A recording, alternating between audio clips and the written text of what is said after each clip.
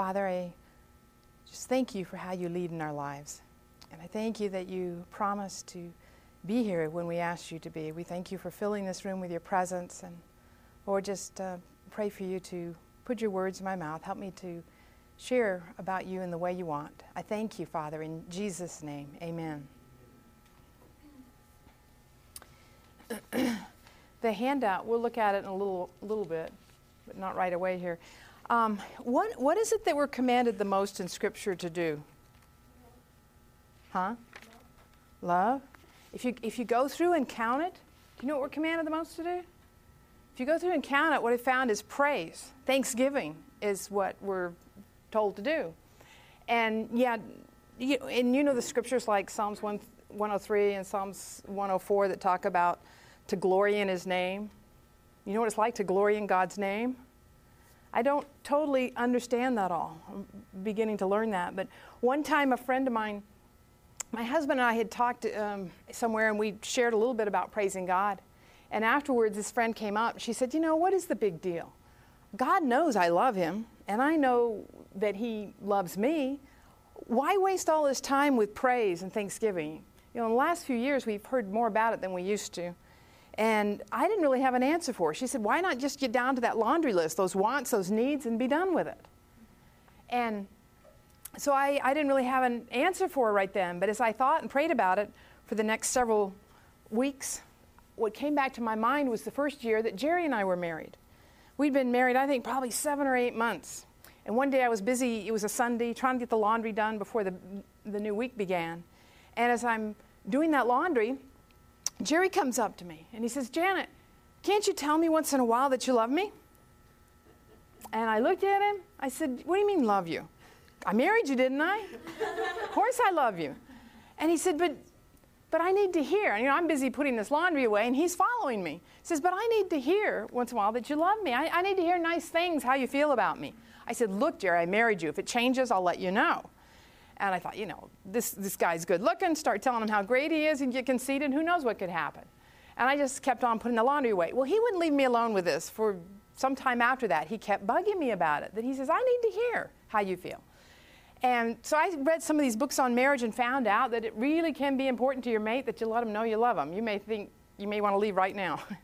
That I didn't realize that, but that it was really important. So I started trying to do that. And it was hard for me at first. But do you know that what happened as I told Jerry how much I loved him and would tell him nice things about him? What happened was, as much as I loved Jerry, my love for him just grew. It just increased. And it made me realize, wow, I really got a great guy here, even better than I realized. And it also made me realize how much he loved me, and it made me want to do nice things for him. And as I thought back to that first year I was married, I thought, that is why I need to take time, spend time adoring my God, worshiping my God, praising my God. It's not that He's got some big ego that needs to be stroked, but it's for my benefit. I'm the one that's blessed. As I do that, I realize how much God loves me and that He is doing all He can in this world, you know, to bless my life. And it makes me want to do good things for God. It makes me want to be obedient to Him.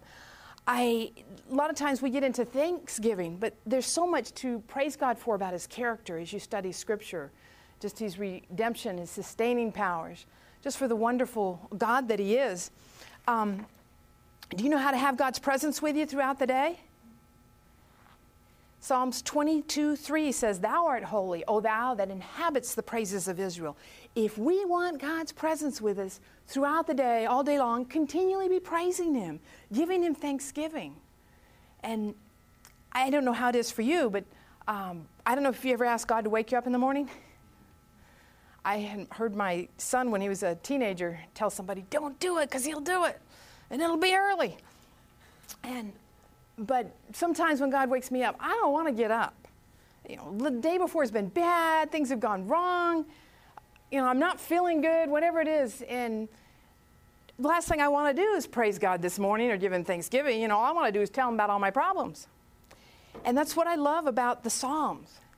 Because God doesn't expect us to be like a Pollyanna that just comes to Him and says, oh, everything's just great and wonderful. No, He wants us to come and pour our hearts out to Him. In Psalm 62:8, it says, trust in him at all times, O people. Pour out your hearts before him, for God is your refuge. I don't know how it is for you, but if I don't open up to God what's on my heart, there's a wall of separation that comes up between God and I. Now, what's the big deal? God knows what I'm thinking, right? He knows what's in my heart. Why do I have to tell him? I don't know. All I know is if I don't do it, and it's happened to me over and over, if I don't do it, there's a wall that'll come up between God and I. And I mean, what's the point? Go telling God, I don't like Sally. He'll just tell me to go love her, right? I don't want to do that. He'll just make me do that. Or, what? I don't want to tell God I'm angry at him for what's happened because he's God. He's going to strike me with lightning. But no, God's word is that we are to pour our hearts out to him. And the more we pour our hearts out to him, the more it unleashes his power in our lives to work. You read the Psalms, every emotion is there. From joy to hatred to jealousy to grief, anger, depression, everything's there. And the more I take the Psalms and meditate on the Psalms, even pray them back. Sometimes when I wake up and I don't feel like praising God this morning, I don't have the words. I'm in so much grief over what has happened. If I take the Psalms and start using the words of the writer and pray those back to God, using the words in the Psalm, what a difference it makes. It's amazing how God's peace and joy comes over me as I do that. And I know that may sound boring to do that, but it's life-changing. It is life-changing what it'll do. But there are many Psalms that we don't hear preachers talking about, like Psalm 44, 23, 24 says, arouse yourself. Why do you sleep, O God? Psalm 13:1, how long, O Lord, will you forget forever? Psalm 137:9 says, how blessed will be the one who seizes and dashes your little ones against the rock. I mean, that's in God's word. Psalm 109:8-12, it says, let his days be few, let his children be fatherless, and his wife a widow. Let his children wander and beg. And another place it says, make his house into a dunghill. There's such open honesty there in the relationship with God. But over and over again, after they poured out their heart to God, they turn around and come back to, and yet I will praise you. In Psalms 42, he's complaining, he's pouring out his grief to God, and he says, and yet I will remember what you did on Mount Hermon. I will praise you for what you have done. And the one place, though, that's really helped me is Psalm 77. Because when things are really bad, they're so bad, you don't know what to do. And you're wondering, is God alive? Is he working in my life? Does he care about me? I mean, have you ever experienced that? Hi. ASI. Yeah. Maybe none of you ever feel that way? No? Well, you turn to Psalm 77, and this just, years ago when I read this, gave me such help. It says, verse 1, I cried out to God with my voice, and he gave ear to me. In the day of my trouble, I sought the Lord. My hand was stretched out in the night without ceasing. My soul refused to be comforted. I remembered God and was troubled. I complained and my spirit was overwhelmed. You hold my eyelids open. I am so troubled that I cannot speak. Have you felt like that? I have considered the days of old, the years of ancient times. I called to remembrance my song in the night. I meditate within my heart, and my spirit makes diligent search. Verse 7, will the Lord cast off forever? Will he be favorable no more? Have you felt like that? Will he be favorable no more? Has his mercy ceased forever? Has his promise failed forevermore? Has God forgotten to be gracious? Has he in anger shut up his tender mercies? Have any of you felt that way? I have felt that way a lot. But down in verse 10 and 11, it gives the answer of what to do when you're feeling like that. It says, and I said, this is my anguish, but I will remember the years of the right hand of the Most High. I will remember the works of the Lord. Surely I will remember your wonders of old. I will meditate on all your works and talk of your deeds. When things are going really bad and you're wondering, does God exist? Does he care about me? Is he alive? Is he sleeping? Remember what God has done in the past. One of the things that has helped so much for my husband and I to be able to do that is keeping a journal. How many of you journal? Do you journal your prayers at all? Some of you do? I don't tend always do it every day, but when life is really heavy and there's burdens, or God's speaking to me in certain ways, I'll start writing it down. But to come back and, like, if you're writing those requests, write the answers somehow in red or something in the margin. That becomes such a blessing. Because when you're got that trial, that heavy problem on you, and you don't feel like God's there, He's not answering, you're wondering why, if you take out your journal and literally start thanking God, praising Him for how He's worked in the past. Lord, I want to thank You and praise You for what You did in August 28, 19, whatever. Lord, praise You for what You did there. Thank You for how You showed Your mercy in my life. Father, remember what You did in October, such and such a year, or whenever it was. I know that may sound boring to do that and think, what good does that do? But I'm telling you what, it will fill you with His faith and His power. It just unleashes something in you. And you come out of that time empowered to believe and know that God is working in your life. Now you may be thinking, well, I don't have a journal. And you have a bad memory. Does that happen with young people? Not usually. People my age it does. But I can't believe how many teenagers I've met that are not sure if God exists, that He hasn't rebuilt Himself in their lives. And it isn't that. God has. Nobody's reminded them of the way He's worked with their children. It is so important someday when you have kids to continually bring that before them. You do that, they're not going to walk away when they're teenagers. But if you don't have a journal and you can't remember how God's worked, take your Bible and start praising and thanking Him for the stories in God's Word of how He parted the Red Sea at the last minute, right before the children of Israel, are about to get slaughtered by the Egyptians. And Joseph, the whole story of Joseph and what he went through, it looked horrible. It was terrible what he's going through, and yet it was a perfect plan to save the children of Israel. Daniel in the lion's den. Jesus on the cross, dying for us. To take those chapters in the last few pages of each of the Gospels and just meditate on those and pray those. Thank God for what He did for you on that cross. I know that may not sound that interesting, but it's life-changing what will happen as you do that with it. And again, in Psalm 144, not Psalm 144, Psalm 145, it talks about there. And in one version, it says to speak, to extol, to celebrate the things God has done in your life. When my kids were little, we'd have family worships, and I thought, something's wrong. I couldn't figure out what the problem was. And then reading Psalm 78 and Psalm 145 helped me to see what the problem was. We weren't praising. We weren't giving thanksgiving in our worship times. Our worship times were, read a Bible story to the kids, but then we would, Lord, help my son make an A in math. God, please do this. Lord, do that. We need a new house, God. Father, so-and-so's sick. Would you please heal him? In Jesus' name, amen. And we'd go to bed.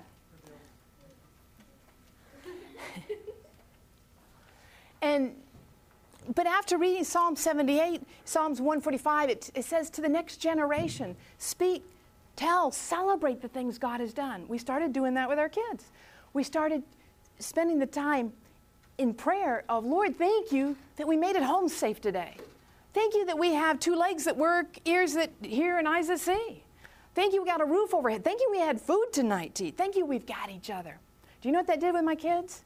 Instead of them growing up wanting, because we're poor, can't give them everything, they were so grateful for the small things they had in life. What a difference it made for them and with us. And just turned our whole prayer time around in what God wants to do in our lives. But those scriptures, like James 1:2 says, consider it pure joy. Another version, count it all joy. My brethren, when you encounter various trials. Or Philippians 4:4, rejoice in the Lord always. Do you hear what I said? Always? I want you to think about this last week. Did you rejoice always? Did you count it pure joy? Katie, did you? Huh? Count it pure joy? Or 1 Thessalonians 5:18, give thanks in all circumstances. All circumstances. For this is God's will for you in Christ Jesus. Ephesians 5:20, always giving thanks for all things. I'm telling you, when I first came across those, reading those, I thought, that's for somebody else. Paul and James are crazy. I'm not going to do that. Praise and thank Him for the trials, the problems in my life, that's nuts. Surely it's not translated right, something. But I decided to try it one time. I had, we had owned a home, and prices went the interest rates went way down, and we had got a high interest rate, kind of like what's happened here in the last year with people. And we couldn't sell the place. Finally, we did sell the place, but it sold for the value, it sold for the amount we had paid for it. But we had a realtor, so that left us paying a huge realtor's fee. So for the next year or so, we were still paying on that house. And that meant the next place we moved to, we had to live in rentals. And sometimes in rentals, you got to move once a year because they either sell the place, something happens, and you keep moving. So our big prayer request was, Lord, we're thankful we have a roof over our heads, but God, would you please give us a home that we don't have to keep moving? And do you know God did? It was a miracle what happened. Incredible miracle. And this house, I got to see it built. I got to help make the blueprints. No, I didn't make the blueprints, but you know, the plan. But pray over every detail of it. I thought, wow, this house is going to be just perfect. I'm getting to pray over every detail of that house. But do you know when we moved into that house, everything wasn't done right? But I determined, you know, I'm not going to complain. I'm not going to let it bother me because God had literally provided this home. And I don't want to kick him in the teeth, you know, for what he's done. So I tried to, you know, be quiet about it, didn't talk about it. And one morning as I was getting up to spend that time with God, I like to ask God, just how can I praise you this morning? Sometimes he'll lead me to some particular chapter or scripture in the, you know, verse in the Bible. Well, that morning it was Psalm 8. And it begins, you know, they made a song out of it, Oh, how majestic is my name. And it was just like you just sense God saying, and I don't hear voices, but just that impression in your mind was, look at what I've done for you with this home. Praise me, give me thanksgiving for it. And I'm going, well, I want to, but, you know, I've been living there 3 weeks now. Things were just eating away at me. And I said, why, God, did you let some of these things be done wrong? I prayed over every detail of this place. And there was just silence, nothing, except what came to mind was count it all joy, rejoice in the Lord always. So I thought, that's what I'm supposed to do. I'm gonna do that. I'm gonna really do that.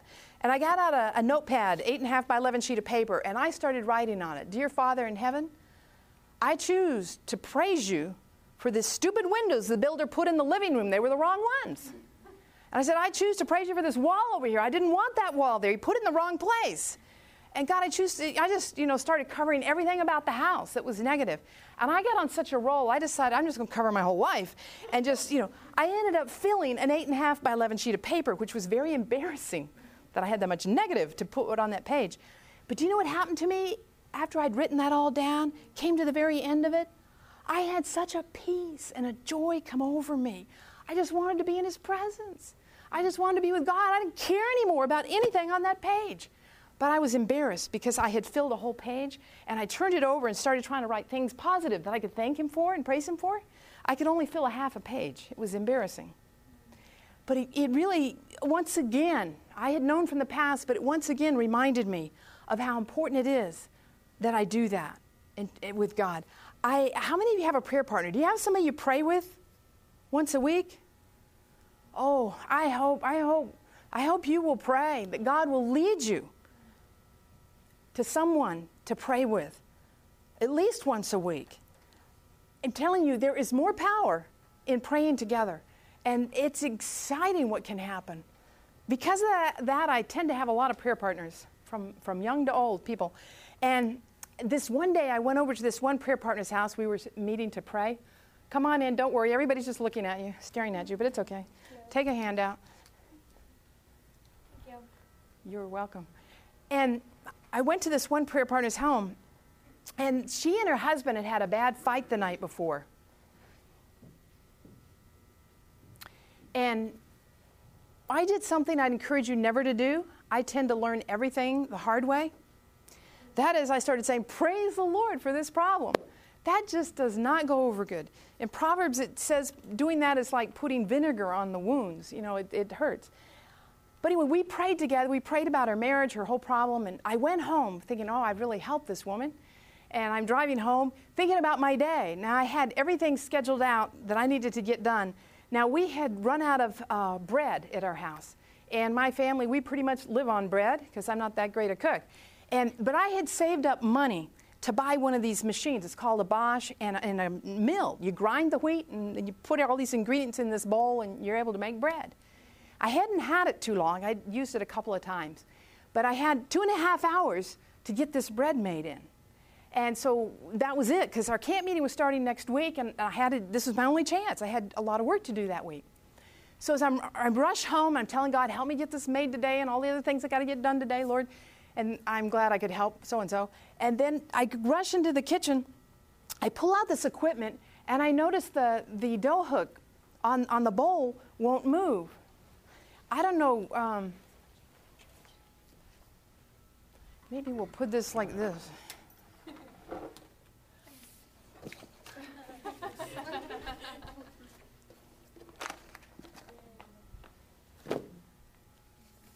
I couldn't get the dough hook to move, and was that you? No, that wasn't you.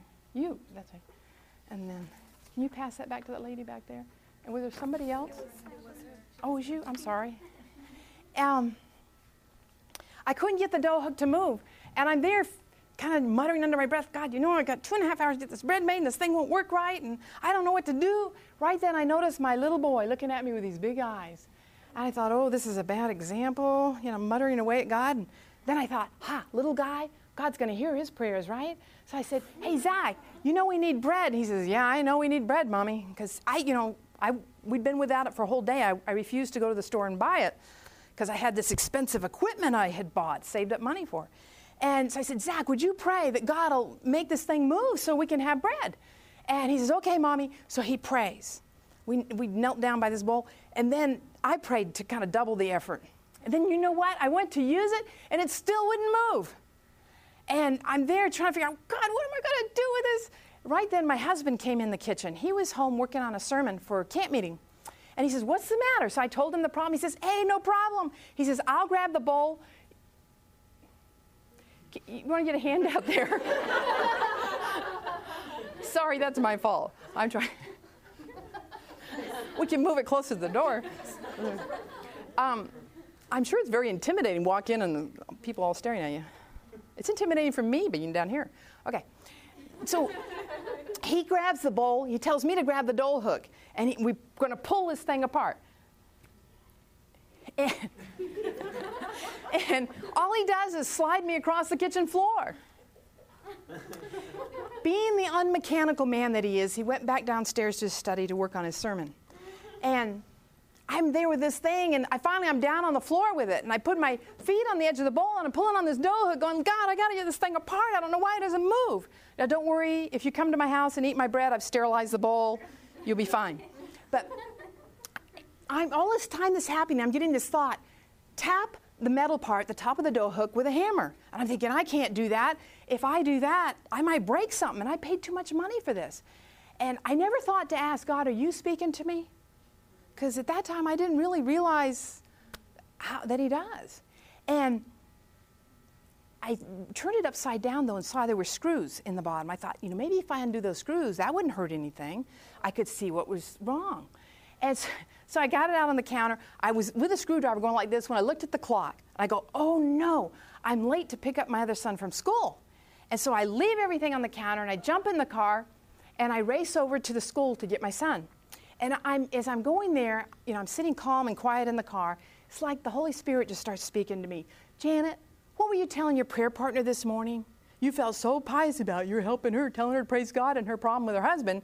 And here you are, a simple little problem with your bread machine, and you're carrying on like it's the end of the world. And I felt so bad. So when I got back home, I went upstairs to our kitchen there, and the stuff's laying on the counter. And I just kind of leaned over it, and I said, okay, God, I choose to surrender this whole mess to you. I choose to praise you. I don't care if I can't make bread. I'll go buy at the store. I just want to be at peace with you. And as I'm saying that, this name comes into my mind, Dave Woodruff. And I'm thinking, why am I thinking about Dave Woodruff? Well, he was one of our pastors in our conference. And Dave was very mechanical. And his wife owned the same machine. I thought, wow, Dave could fix my problem. But then I realized, Dave lived over 2 hours away or so. There's no way I could get there and get back and make the bread. I'd be out of time. And so as I'm thinking all this, Jerry comes back in the kitchen. He says, I've got to run over to our academy, which was 8 minutes away, for a meeting. I said, oh, who's your meeting with? And he says, Dave Woodruff. I said, Dave Woodruff, I'm going with you. And I grabbed up that equipment, and I followed him in my car over there. And I showed Dave the problem. And do you know that within 5 minutes or less, this guy had the problem fixed? And do you know how he fixed it? You're awake, yeah. He tapped it with a, I'm telling you what, our God has got a sense of humor. He has got a sense of humor. He's always telling me, Janet, will you lighten up? You get too worried about these things and tense. I'm in control. And I didn't get bread made that day. I actually had to go buy it at the store. But I learned a really valuable lesson in what happened. But in sharing that, you know, so much we're constantly telling God how big our problems are, when we need to start telling our problems how big our God is. We need to be in God's Word and claiming and those promises and saying, this is my God. He can take care of this thing. Lord, I'm going to thank you for how you're going to take care of this situation. Lord, I want to thank you for what you've allowed to happen in my past. You know, that may make you angry. You may think, no way can I thank God for what he's allowed to happen to me in the past. For some of you, you may have had some pretty traumatic experiences. And you may not be able to. But I've just found in my life that as I do, it unleashes his power. I had something happen many years ago now that really helped me to see the difference it makes. I was previously married. My first husband was also a minister. We hadn't been out of school very long. We'd actually interned one place. We moved to our first district. We'd been there 2.5 months or so, and we were living in an apartment building. He'd been out visiting and doing whatever pastors do all week, and he says, I've got to stay home today and work on my sermon for for the church service that Sabbath. And he said, I'm going to go for a run first. And so he goes for a run, and he comes back. It's a hot, muggy July 3 day, and he says, I'm going to go for a swim in the pool. I'm so hot. Well, our little toddler said, me go too, Daddy, me go too. So he grabbed him up, and off to the pool they went. And I stayed behind because I needed to do some cooking, and so I'm trying to do that when suddenly I hear my little toddler at the patio door banging on it, crying. And I go and I said, what's the matter, Tyson? Where's Daddy? And he says, Daddy won't up. And so I grabbed him up. I marched over to the pool, ready to get after my husband for leaving this little guy who can't swim all alone while he's swimming at the deep end of the pool. But I get there to find this crowd of people standing around the deep end of the pool. I parted through them and said, what's the matter? And I saw my husband lying at the bottom of the pool. So I immediately, dove in to pull him out. And I don't know if you've ever had anybody close to you. I don't imagine you're married, but no, I don't know if the rest of you are, but your mate especially, your husband, they're big and strong. They're your very life. They're a part of you. And suddenly, to pull this lifeless shell out of the water, as I'm trying to pull him out of the water, this thing that adrenaline always kicks in, it isn't true. I couldn't get him out of the water. But I kept thinking, this is a nightmare. This is a nightmare. I know this isn't real. This isn't going to happen to me. It's not a part of my life plan. We just got through school. We're going to serve the Lord together in the ministry. I've got a little boy. Grab a handout there. I've got a little boy. There's no way he's going to let him die. I am so thankful in the emergency room when the coroner or doctor came out and he said, there's nothing we can do. He's gone. I am so thankful for God's word. At that time, I couldn't even tell you where the verse was found. And now you hear it said all the time. It's made on plaques on walls. But it was all things work together for good. All things work together for good. And I just started saying that out loud. All things work together for good. And I am so thankful because I don't know how many months before, we had attended a seminar where the speakers were talking about something totally different. But suddenly, before they ended, they decided to talk about praising God in all things, in all trials. And as I listened to them, going, I don't know about this. I don't think so. But we went home and started studying it and praying about it and started trying it. And we found it really did make a difference in our lives. We just kind of jokingly do it. We had a flat tire on our little rusty VW, and the bolts are rusty, and he can't get the tire off, and he's in a suit, he's sweating, it's hot, and I'm leaning out the window, you praising God for the flat tire, Mike? Ha! And, he's like, but then I worked really hard to make something, I don't remember, pie or what it was, and I'm trying to get it out of the oven over to the table, and I'm clumsy. My mother, even now, won't let me take food to the table when I'm at her house. But I tripped and fall, and and he's going, are you praising God for that? And so we were teasing each other, which probably wasn't so good. But we were just testing it with God. And we found it really did make a difference. So as much as I loved my husband, I chose to start saying, God, I choose to praise you for what's happened. I don't understand it. I don't want this. This isn't part of my life plan. But Lord, I want to be surrendered to you. And we had, that night, the first person to show up was my brother. It was between midnight, 1 o'clock in the morning. And we went into my room, and we had this king-size waterbed. And he laid down on one side, and I laid down on the other. And I said, will you just talk to me till I fall asleep? Because when I try to close my eyes to go to sleep, the horribleness of seeing my husband, that lifeless, shell, comes back. He promptly fell asleep on me. He was also a minister, and he'd been working really hard and was exhausted. So I got up and went into the other room where my little toddler was in a double bed and crawled in bed next to him. And I shut my eyes, and just the horribleness of it came back. And so I said, God, I choose to thank you, praise you, for whatever reason you've allowed this in my life. I said, but Lord, I think I need sleep. I've got to face church members tomorrow, because the previous pastor had been killed in a terrible car wreck. Just, 6 months or so before. So the church members were absolutely devastated. I said, I've got to make decisions, whatever. I think I need sleep. And before I could hardly get that prayer out, I was feeling like I was being held. I just felt these arms come around me. And just this peace come over me. And I slept the whole night long. Now, I wasn't taking any medication. I'd had a doctor offer that, and I said, no, I don't want to take anything. But as I started to wake up in the morning, I thought, wow, this is a nightmare. I know it's a nightmare because it's not a part of my life plan. I know God wouldn't do this. And I reached out for my husband, but it was my little boy there. And I knew, it was for real. The day it had happened, the day before, when I called my parents and told them, they had said, don't do anything till we get there. They lived 3 states away. We were in Georgia, they were in Maryland. And I think that's 3 states. Anyway, I said, okay, I won't do anything. I don't know what they thought I was going to do. We owned a rusty VW and a canoe. And, what am I going to do? But they were worried I was going to get too expensive a funeral plan or something. So I was being the obedient daughter. And in the apartment, I couldn't do anything else. I'm pacing back and forth. My brother's sitting on the couch, and I'm thinking about all the good times Mike and I had had together, the people we'd seen won to the Lord, given Bible studies, all the backpacking and hiking trips, and cross-country ski trips, and my little boy had by him. I just was thanking God for all these wonderful years we'd had, not that many years, but the time we'd had together and all that had happened. And as I'm doing that, my brother decides to point out the fact, he says, he's dying a young man. You're probably going to die an old woman. You're going to recognize each other in heaven. How's he going to find you? So I quickly turned, in the New Testament where it says, we'll be changed in the twinkling of an eye. I said, look what it says here. And he says, okay, if you're changed, how's he going to recognize you? And I decided, Mike had this crazy backwards kind of walk he did. I said, God will never take that away from him. I said, that's how I'm going to find him in heaven. We go there. But as we're doing this, and I'm pacing back and forth, I have this urge to pick up the devotional book and read it for that year. It was printed that year. It was This Day with God. It's put together from Ellen White's writings.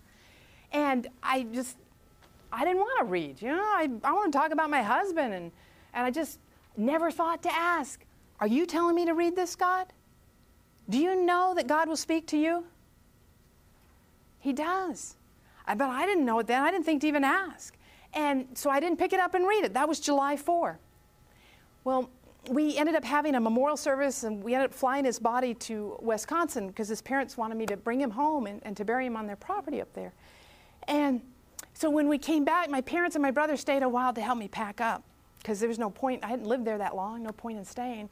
But the funeral service, the memorial service, yes, it's okay to weep. Yes, it's okay to cry. We miss our loved ones. But we, as Seventh-day Adventists, have a blessed hope. We have something to rejoice about. And so we made that funeral and the memorial service a time of praise. We sang songs about the second coming and about Jesus and what he's done for us. Yes, it's okay to weep, but we have something that a lot of people don't have. And we had people from that apartment all coming to that memorial service, and what a chance it was to be a witness for them. But my parents, brother, they all flew back with me. They helped me pack up the apartment, but then they said, we got to get back to work. And I had one place to pack up yet. It was a garage where we had things in storage. And things, had been pulled out of the boxes and all. And so the morning before going, and I had to do it right away because the mover was coming to move me. But the morning of going, I decided, to have my devotions and read in the Word, and then I decided to read this book. It was now July 14. And as I read it, it was so good that I kept reading it, page after page, because I really was enjoying it. Maybe, too, I was procrastinating because I hate to pack.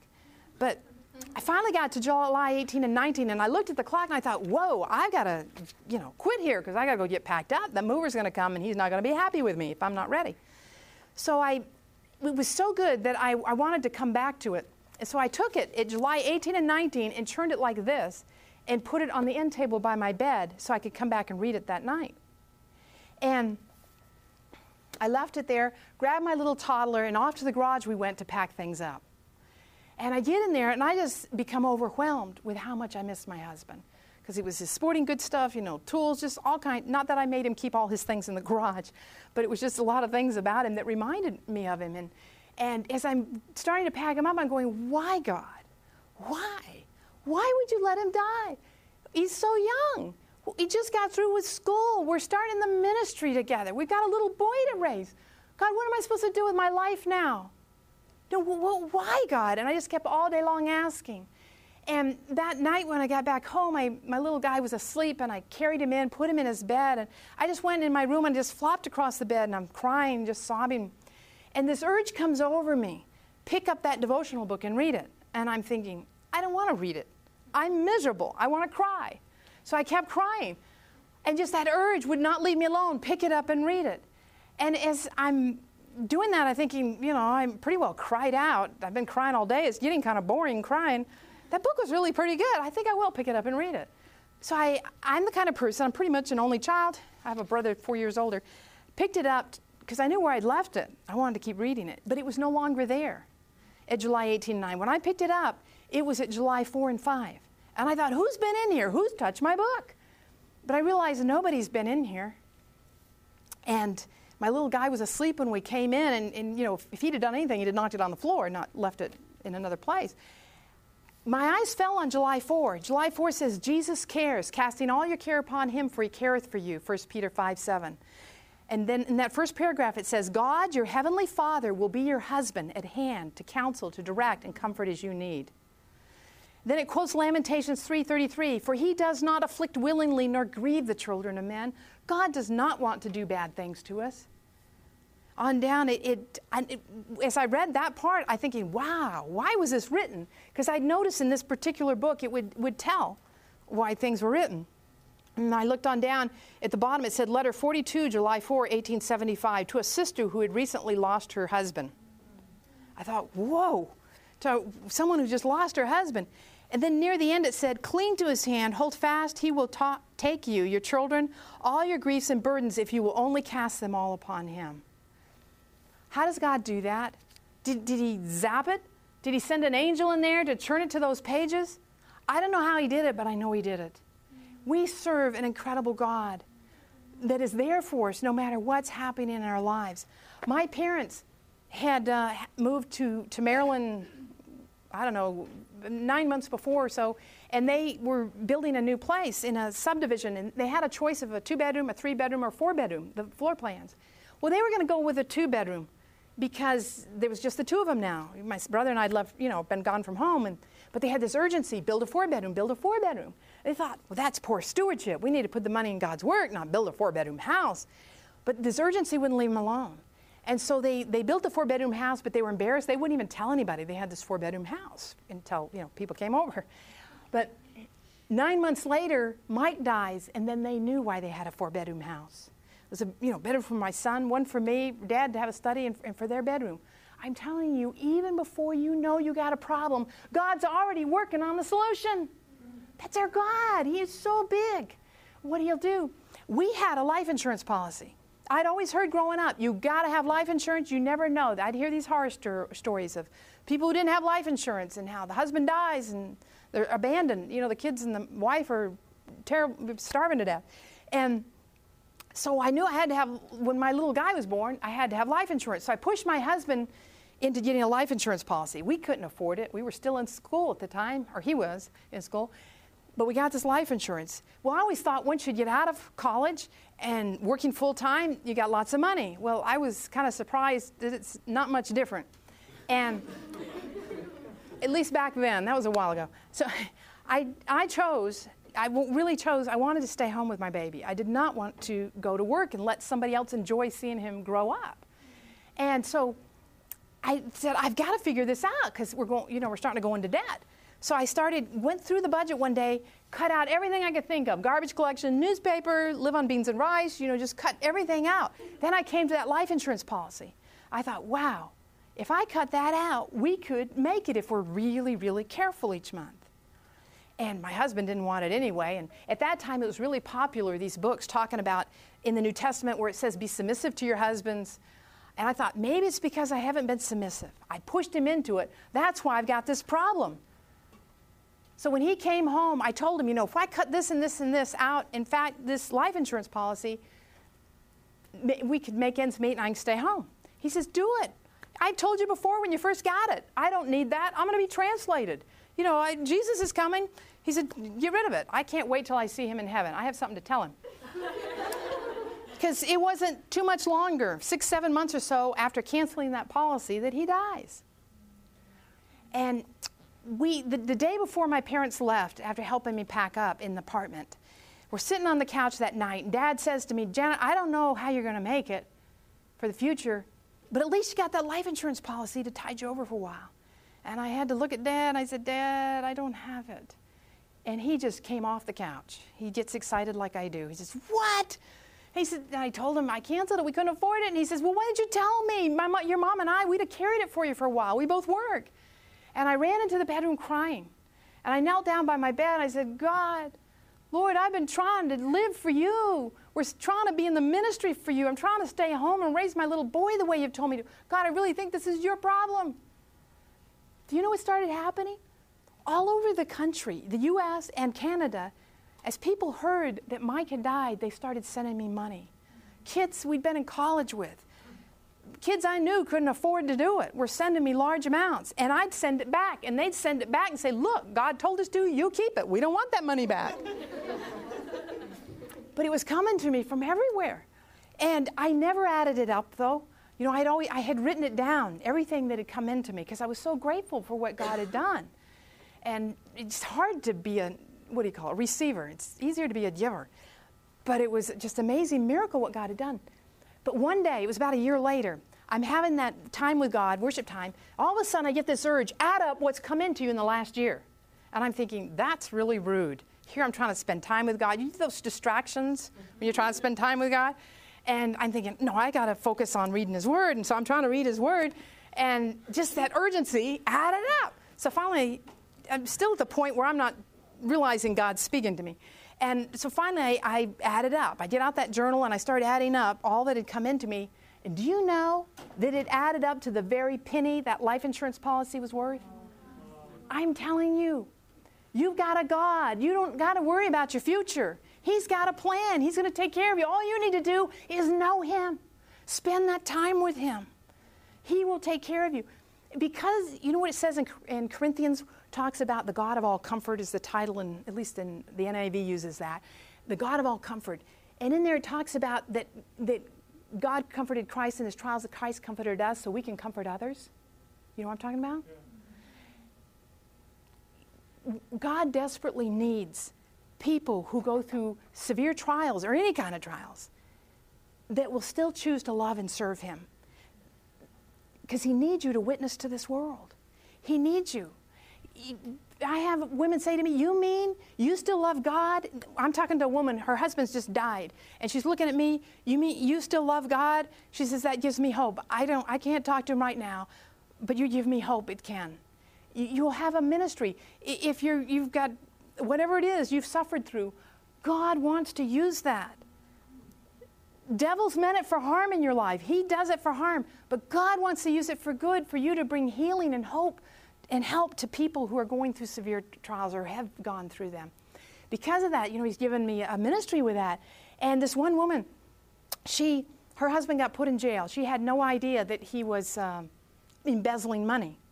And she says to me, what am I going to do? I work minimum wage, and I don't have any help now. And I said, I don't know. I said, but she and I had prayed through the years and talked about praising God in all things, so it was easy to take her there. And we started, Lord, we choose to praise you for this trial. We don't understand it or how she's going to make it financially, because minimum wage just doesn't cut it in California. And she I told her, start journaling and writing things down as your requests and what God does, because you're going to need it to look back on when times are hard. And so she started trying to do that. But you know, the first thing, within a day of us starting to do this, she calls me up, all upset. My hot water tank just broke. She said, it's flooding the floor. Do you know what it's like to be without hot water? I have no money. How am I going to fix this? And I'm going, I don't know, but let's ask, because I was also teaching her that God will be your heavenly Father. Because remember what it said in here, God will be your heavenly Father? That's the other thing I love about God's Word. As many times as you read it, I don't know how it is with you, but I'll forget things that are there. But yet when you're in the midst of a problem, a crisis, and you spend that time, you open His Word, those scriptures will pop out at you just what you need right now. And I'm just amazed at how the scriptures started popping out at me that God is a husband to the widows and a father to the fatherless. How does He do that? But He's done it. He does it to Jerry too. He does it over and over again, just leads you to those right scriptures. And so I started, one of them that I really love is Isaiah 54, 4 through 5, the last part of 4. It says, the reproach of your widowhood you will remember no more, for your husband is your maker, whose name is the Lord of hosts. And I'd start teaching these women, God will be your husband. You got a problem, you ask your husband in heaven what He's going to do about it. And choose to praise Him for whatever trial problem you're going through. So she started doing that. You know, within 24 hours, God had a neighbor knock on her door and say, you know, I got this extra hot water tank that doesn't fit. Do you need one by chance? How many people come to your door with an extra hot water tank? And it happened to be the perfect fit. And, you know, didn't cost her because she had no money. But, you know, there'd be other trials, other problems, and we keep trying to pray with her and encouraging her to praise God, write down, and she'd see God work. But you know what's going on inside of me? It was, oh, God, are you going to come through for her? You know, you say you will, but are you going to? Of course, I didn't tell her that, but God kept coming through.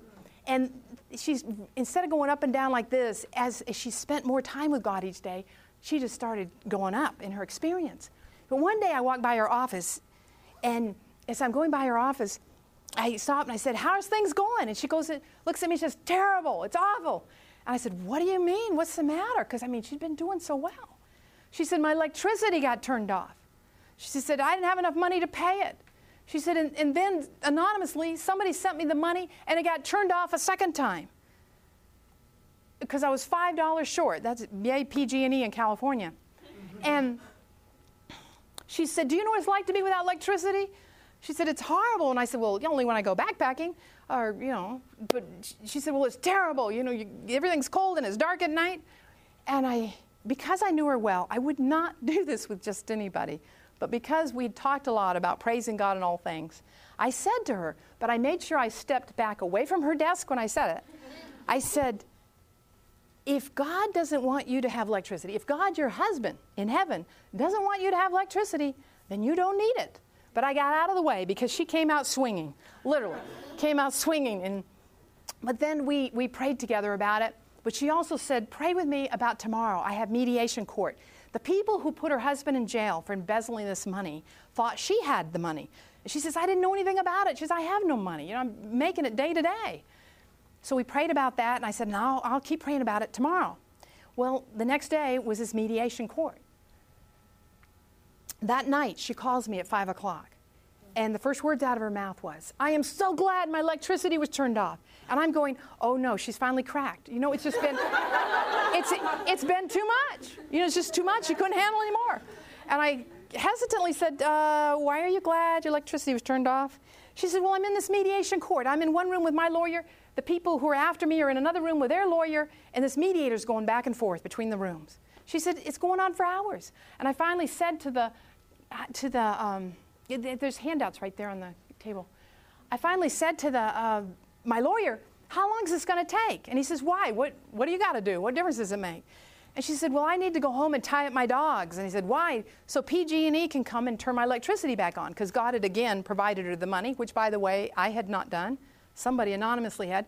And And he said, why did your electricity get turned off? And he finds out it gets turned off twice. She tells him the whole story. So the mediator comes in. He takes him over to the side and he said, this lady's electricity's been turned off twice. She really has no money. He says, you mean she really has no money? No, she has no money. They go back and they tell the people that, and it dissolved the whole case. They gave it up. So I don't know what's going on in your life, but if your electricity gets turned off, start praising God, thanking Him. Seriously, God's about to do a mighty thing. So many times in our lives, we choose to thank God and praise Him for what we think are blessings. And those trials and problems, we're not going to thank Him for those, when those turn out to be the biggest blessings in our life. As a Christian, we have a choice. We can either, how many of you have been to New York City? I don't know in Tennessee if they have this. I've forgotten. It's been a long time since I lived there. But in New York, you've got sewers underneath the sidewalks, under the streets. And it's mucky, it's dark, it's damp, it's smelly down in there.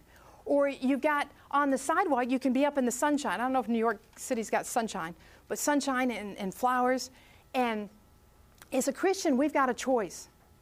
We can either be complaining and miserable down in that muck and sewer and mire, or we can be up on the sidewalk in the sunshine, praising God and rejoicing in Him. It makes such a difference. And I guess I need to close here. But, I'm not supposed to quit at 3. I'm supposed to quit at 10 of, aren't I? I'm sorry. I forgot. Well, I will quit.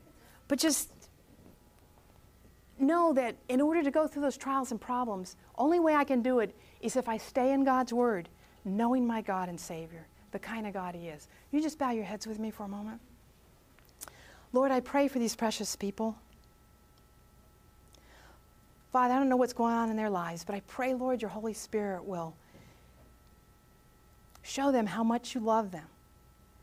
And Father, that you can teach them to turn to you in those trials and problems and give you thanks and praise, that they will trust you, that you're taking care of them. Thank you, Father, and just quickly help them get to their next seminar. In Jesus' name, amen. This media was brought to you by Audioverse, a website dedicated to spreading God's Word through free sermon audio and much more. If you would like to know more about Audioverse, or if you would like to listen to more sermons, please visit www.audioverse.org.